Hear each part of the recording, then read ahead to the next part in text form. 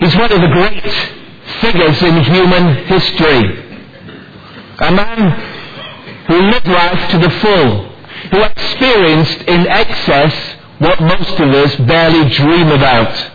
Power, wealth, pleasure, intellectual pursuits. He ruled as sole potentate over an expanding empire, respected and feared by the neighbouring nations, and known even in distant lands, with whom he established flourishing trade relationships. His fabulous wealth enabled him to embark on an extensive building program, culminating in one of the great wonders of the ancient world, a magnificent temple.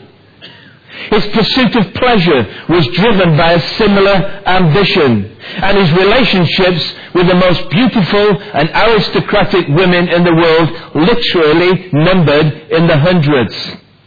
And if that were not enough, he possessed an incredible intellect that drove him to seek after knowledge and understanding, with such success that even today his name is synonymous with wisdom.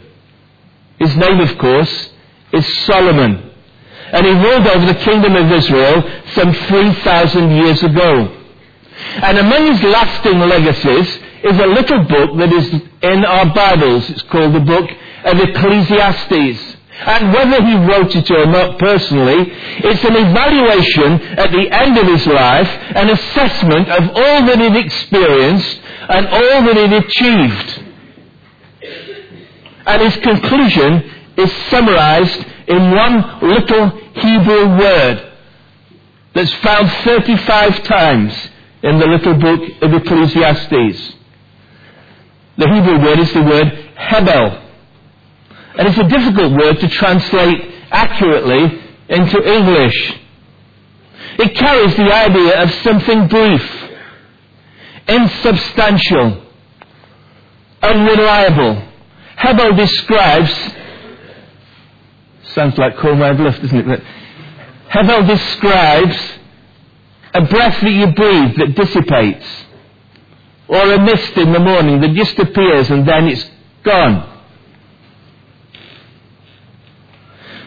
Older versions of the Bible translated it with the word vanity. Our newer versions translate it as meaningless. Here's the conclusion then of the man who had everything. This is what he said. Meaningless, meaningless, utterly meaningless. Everything is meaningless. Now, if that is the assessment of a man like Solomon, can any of us who aspire only to a fraction of what he gained and experienced, can we have any greater cause for optimism? You'll be glad to know that Ecclesiastes 1:2 isn't our verse for the year. But as another year has passed by, and we enter into 2006, and all it may hold, I want to ask a question this morning. And I'll be very brief because we're going to come around the Lord's table in a moment. The question is this: is there more to life? And I want to give an answer. A positive answer. To some of you who may be asking that very question this morning. I suspect when you're younger, you immediately answer, yes, of course there is, and I'm going for it. But as you get a bit older, some of us were much older, an air of cynicism and gloom easily enters into our lives, and we wonder, well, is that it? Is there more to life? And the positive answer I want to give you is not my answer, something I can offer you to cheer you up or boost the morale of the congregation in Charlotte Chapel. No, Jesus said, there is more to life as we know it. There is a different kind of life that we can experience. And Jesus spoke about this life on many occasions recorded in the Gospels. And the term he frequently used to describe this different kind of life is the phrase eternal life. So, this morning I want to look at what is eternal life and how can we experience it. And we found the answer in our verse for the year, which you've already learnt by heart, but I'll put it on the screen again so that you can be reminded of it. And there are beautiful cards that have been designed for us, like this, blue ones, and you can take one and put it on your mantel shelf to remind you that there is more to life. Jesus said, now this is eternal life, that they may know you, the only true God, and Jesus Christ, whom you have sent. John chapter 17, verse 3. Now, this statement is not so much a definition of what eternal life is, but rather an explanation of how eternal life is experienced or received. For example, let's suppose I was to ask a question. What is married life? No doubt all of us could come up with some kind of definition legally. It's that state in which a husband and wife find themselves after they're joined together in matrimony. However, those of us who are married would give a different answer to the question, and the answer would be based not in theory but on our experience of what married life is. We would describe an experience based on a relationship, on what we know, or more precisely, who we know. Now, that's the key to the verse before us. Look more closely. The key to eternal life. Jesus says, now this is eternal life, that they may know you, the only true God, and Jesus Christ, whom you have sent. We experience eternal life through relationship. Not what we know, but who we know. So let me say three simple things, and there is great profundity in this verse. The more I looked at it, the more I struggled with it, thinking there are such depths here. How do you communicate them? Very difficult. But let me say three very simple things that you hopefully be able to remember about this verse and about eternal life. First of all, it is a personal relationship. The Greek word translated know here, and the equivalent Hebrew word know in the Old Testament, covers far more than just knowing about or knowing facts like, do you know the way to Glasgow? Or passing a test. Do you know the date of the Battle of Hastings? Its scope is much broader, and it especially includes relationships. Do you know John Brown? In fact, it is the word used of the most intimate of human relationships possible. That between a man and a woman, a husband and a wife. It's first used in the Bible in Genesis 4, verse 1. And our newer translations don't make it very clear. If you look in the NIV, and you don't need to look at it now, but it actually says, Adam lay with his wife, Eve, and she conceived and gave birth to Cain. The literal Hebrew is, Adam knew his wife, and she conceived and gave birth to Cain. It is the word therefore used of the most intimate human relationship between a husband and a wife, a man and a woman. But it is also the word used to describe the relationship that human beings can have with God. As Jesus describes it, it is knowing the only true God. And way back in time, it is that relationship for which we were made. It is that relationship for which Adam and Eve were made. Above all creation, they were made as the crown of God's creation, made in the image of God, made to know God, made to love God, made to experience an intimate relationship with God. Described in human terms in the Garden of Eden that they walked with God, they talked with God. There was no cloud, no breakdown, no falling out, no quarrels. It was the most intimate relationship of human beings with the eternal God. But it was also that relationship which Adam and Eve lost when they rebelled against God, turned their backs on Him. And the result was they were not only expelled from paradise, but more crucially, they were driven from God's presence, separated from Him by their sin. A cloud came in to that wonderful relationship. And as God had warned them, on the day they disobeyed Him, death entered the world. Now, this didn't mean that the moment they ate the forbidden fruit, they dropped dead. Like some venomous snake, within 10 seconds you're dead. No, the Genesis record tells us they continued to live, and in fact lived very long lives, hundreds of years.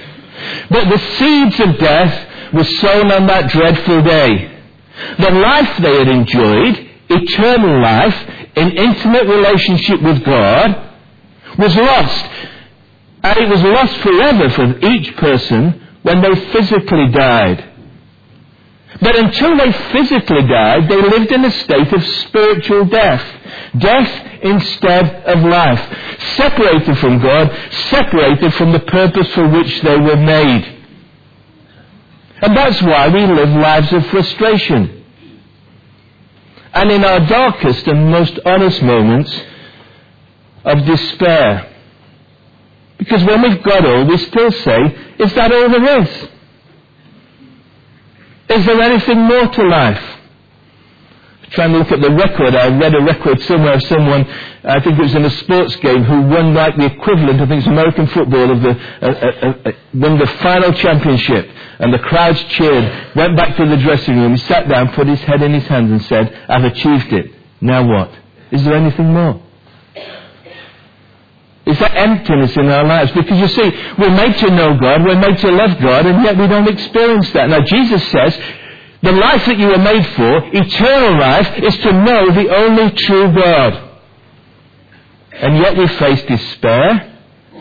And ultimately, when all is said and done, and who knows when, and what 2006 will hold, and I don't mean to be pessimistic, at the end of it all, we face death. The Bible puts it very starkly, the wages of sin is death. Eternal separation from God instead of eternal life with God. And so with Solomon we say, Hevel, Hevel, meaningless, meaningless. So we ask, is there more to life? And Jesus answers, yes there is.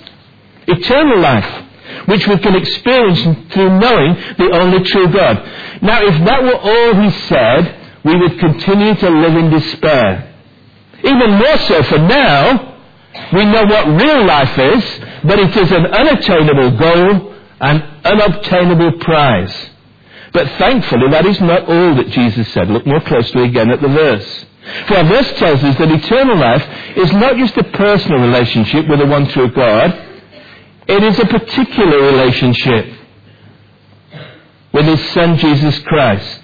Jesus says eternal life is not just knowing God, but also knowing Him. Now this is eternal life, that they may know you, the only true God, and Jesus Christ whom you have sent. Now think for a moment about what Jesus is saying here.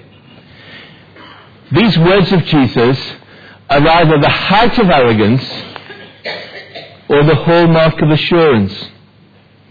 For Jesus equates knowing the only true God with knowing Him. Just as there is only one true God over against all the fakes, so Jesus claims to be the Christ, the Messiah, the special one chosen by God, appointed and anointed, sent by God. I'm the one, he said. The promised Messiah. And what was his mission? Well, even before he was born, we just celebrated it at Christmas. The angel told Joseph, the one he betrothed to, Mary, is to give birth to a son. And you're to call his name Jesus because he will save his people from their sins. And the only way in which he can save us from our sins is by bearing our sin, dying in our place, dying the death we deserved, taking our rebellion upon himself, bearing the wrath of God that should be ours. That is why he was sent into the world. He is the man born to die. And as he prays this prayer, that moment is upon him. For he is sent to die. John 17:1, after Jesus said this, he looked towards heaven and prayed, Father, the time, literally in Greek, the hour has come. This is what I came for. Glorify your Son, that your Son may glorify you. And the great paradox of this, and God willing we'll look at it later in the year, the great paradox is the place of glory, of greatest glory, is the place of greatest shame. The cross. A scandal. A criminal's death. As the hymn writer puts it, bearing shame and scoffing rude, in my place condemned he stood, sealed my pardon with his blood. And God's people say, hallelujah, what a Saviour. And it is through his death, therefore, that we can have life. Eternal life. Jesus said, that's what I've come for. John 17 verse 2, he is sent to give life. For you granted him authority over all people, that he might give eternal life to all those you have given him. Is there more to life? Yes, there is. Jesus said earlier in this gospel, I have come that they may have life and have it to the full. John 10 verse 10. So how do we receive eternal life? We receive it through entering into relationship with Jesus Christ, through knowing Jesus Christ, whom God has sent. Now, the question is, do you know Jesus? I don't mean do you know about him. Maybe you've been to Christianity Explored. It's been wonderful that so many people come into faith through that. Christianity Explored explores the claims of Jesus and what he says, and who he is and what he offers. But until you enter into a personal relationship with him, you only know about him. You don't know him. You don't enter into that intimate relationship. To take the analogy we looked at earlier of marriage. If you fall in love with someone, you get to know them better. But there comes a point where you need to make a commitment. Where you say, you are the one for me. And you stand up in a church like this. And I ask you some questions. Will you take this man? Will you take this woman? And you respond, I will. And at that point you enter into a different level of relationship, an intimate relationship. Now it's the same with becoming a Christian. It's the same with knowing Christ. Jesus says the only way that you can know the only true God is through him. Now for many people, particularly in our society and our modern day of thinking, this is the great stumbling block. People don't mind talking about spirituality. They don't mind talking about experiences of God. But when we come down to talking about Jesus and his claims, they're offended.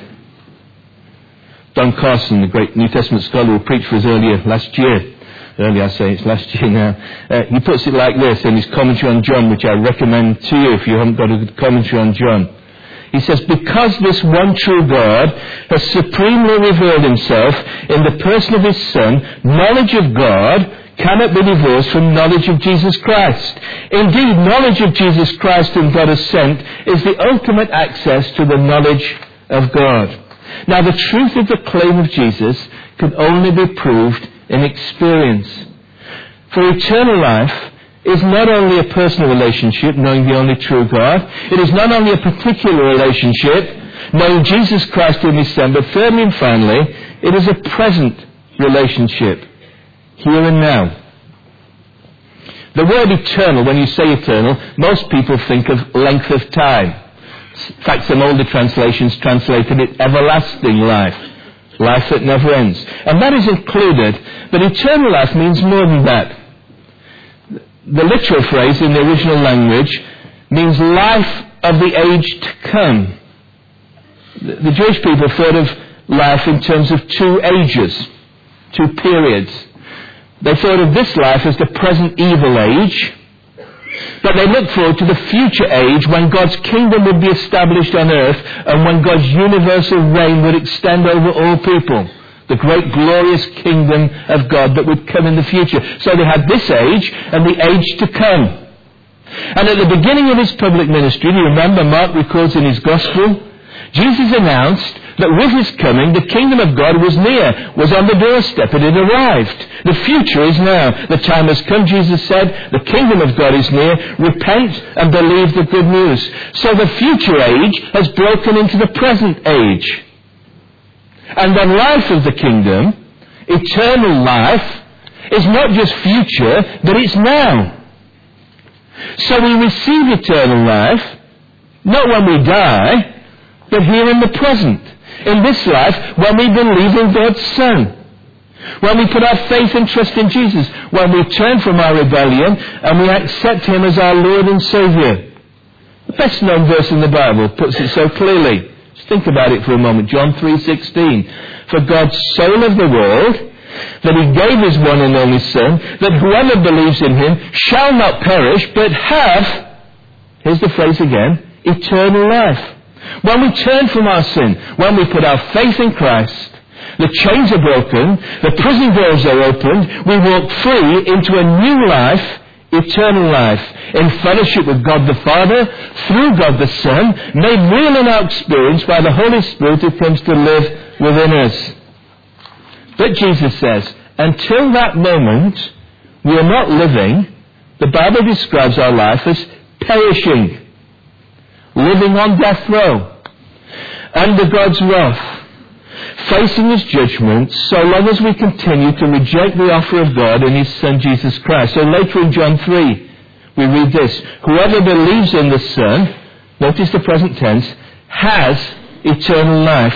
But whoever rejects the Son shall not see life, but God's wrath remains on him. Now every one of us here in this church this morning is in one of these two states. You are either perishing or living. So I ask you this morning at the beginning of a new year, do you know Jesus Christ?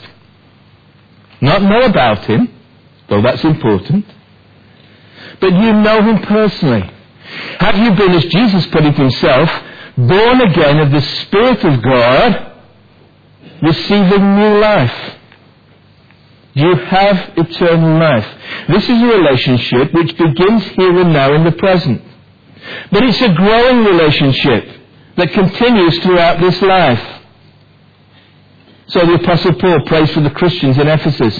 I pray that you, being rooted and established in love, may have power together with all the saints to grasp how wide and long and high and deep is the love of Christ, and to know this love that surpasses knowledge, that you may be filled to the measure of all the fullness of God.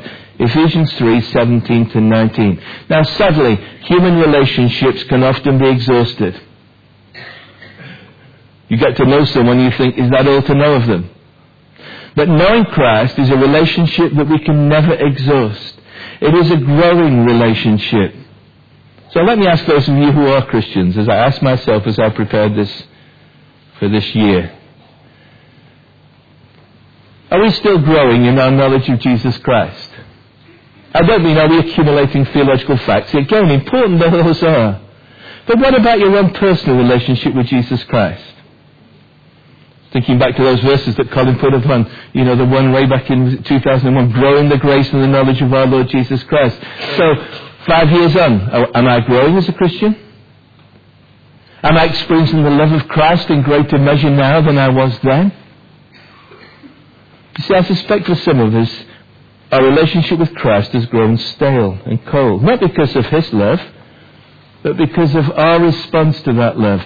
Maybe we've got other agendas that have come in. Maybe like Solomon, we've got projects that we want to embark on. Relationships that have come in the way of our relationship with Christ. Intellectual pursuits and other hobbies and things that have crowded out our relationship with Christ. And I tell you, these are not eternal life. They're hebel in the end. Oh, they're important, but they're not important in eternal values. So is this going to be a year when you get to know Christ better, to love Him more, to experience eternal life in all its fullness? I often think of that verse I quoted, John 10 verse 10. Now this is, Jesus said, I've come that you may have life to the full. And people look at my life and your life and they say, wow, there's a person living life to the full. Look at that joy within them, that hope. That certainty, that conviction. Yes, despite the problems in life, often through them you see it all the more clearly. That relationship with Christ for which we're made. It is a growing relationship. Now, could that not be an agenda that we set ourselves? I want to encourage you. I know people have reservations about 40 Days of Purpose and it's American and it's this and that and the other. But listen, if it focuses on our purpose of knowing Christ better and what we're about as a church, let's just spend 40 days. It's only 40 days of your life, friends. Let's sign up for it. Let's make of it what we can. Over 300 people signed. There are 40 groups down there. There are lists. You can even look at the list and say, I want to be in that group with them and not that group with them. All right, I don't mind. Could change our lives, change our church. There's nothing radical about it. There's nothing in the Bible. It's what we've been talking about. What is our purpose? It's to know the only true God and Jesus Christ whom He sent. Let's make it our goal as we begin this year. Maybe we can look back and say 2006 is a year in which my love for Christ grew even more. And my experience of the power of the Holy Spirit increased exponentially. And I experienced in great measure what it means to know Christ and love Christ. Great problem for those of us like myself who've grown up with this book and these truths over all these years is you repeat the words so often that they just become words, don't they? They kind of go over your head and they kind of you become blasé about them. But just think about it. This is eternal life. Knowing the only true God. Jesus Christ whom He sent. Let's make that our goal. And knowing Jesus, knowing God, is a relationship which is growing, but it's a relationship which will last. It's a lasting relationship. For even death cannot separate us from it. Rather, when you die, you enter into eternal life in all its fullness. Fellowship with Christ unhindered by sin and suffering. If you read the book of Revelation that in picture language describes what it's like, it's very interesting. It's just full of negatives. It says heaven will be a place where there is no more sorrow, no more sighing, no more tears, no more death, no more sea. Because the Jews thought of sea symbolically of the unpredictable, the threatening. No more sun. Why? Because the Lamb is the light in that eternal place. This is the hope of the Christian. That's where Jesus could assure a grieving sister at the grave of her brother, I am the resurrection and the life. He who believes in me will live, even though he die. And whoever lives and believes in me will never die. And he said to her, do you believe this? And she said, well, yeah, I believe on the last day. He says, no, do you believe this now? Is this your hope now? As you face death, or the death of a loved one, is that your great hope? In the resurrection and the life. Are you enjoying eternal life? Or are you perishing? Have you discovered there's more to life? Only those who know life before death will experience life after death in all its fullness. Eternal life, to be with Christ forever. That's why the Christian can say, to be with Christ, which is better by far. It's eternal life that won't be spoiled by anything else. Eternally secure, eternal and everlasting life. Let me just conclude. We began with the conclusion of a man who had everything, and he said, meaningless, meaningless, utterly meaningless, everything is meaningless. So let me conclude with another true story of another man, but with a very different conclusion. He was a young man with a glittering future ahead of him, born into a wealthy and privileged family, fluent to the highest standard in 3 languages. He undertook postgraduate studies with the leading academic of his day. His outstanding gifts were recognized by his nation. He was promoted to membership at its governing council at a very young age, and driven by fierce ambition, aided by a razor-sharp mind and unbounded energies, his prospects seemed unlimited. But then one dramatic day, everything changed. He had a life-changing encounter with the risen Lord Jesus Christ.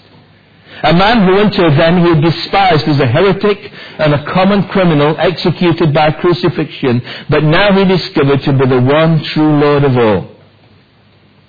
He abandoned his life of privilege. He forsook all the prospects that lay ahead of him, for a life of privation and persecution, as he travelled the world of his day proclaiming this good news about Jesus Christ. Towards the end of his life, 25 years later, after 25 hard years on the road, he assessed his losses and gains. Here are the words, the conclusion of a man who gave up everything. That's what he says. But whatever is to my profit, I now consider loss for the sake of Christ. What is more, I consider everything a loss compared to what? The surpassing greatness of knowing Christ Jesus my Lord, for whose sake I've lost all things. I consider them rubbish, that I may gain Christ and be found in him, not having a righteousness of my own that comes from the law, but that which comes through faith in Christ, the righteousness that comes from God and is by faith. And what are his future prospects? His ambition. I want to know Christ. The power of his resurrection. The fellowship of sharing in his sufferings. Becoming like him in his death. And so somehow to attain to the resurrection of the dead. Philippians 3, 7 to 11. What a contrast with the man with whom we began, Solomon. This man, Paul. Solomon said, meaningless. Had everything. Paul gave up everything, and he said, I just don't count it as nothing. It's rubbish compared with the surpassing greatness of knowing Christ Jesus my Lord. Let me ask you, which of these two men do you most closely identify with? Have you discovered that there is in Christ, and through Christ alone, more to life? I hope so, and I pray so. If so, you can sing our song that follows, which is really a summary of those words of Paul. It's a modern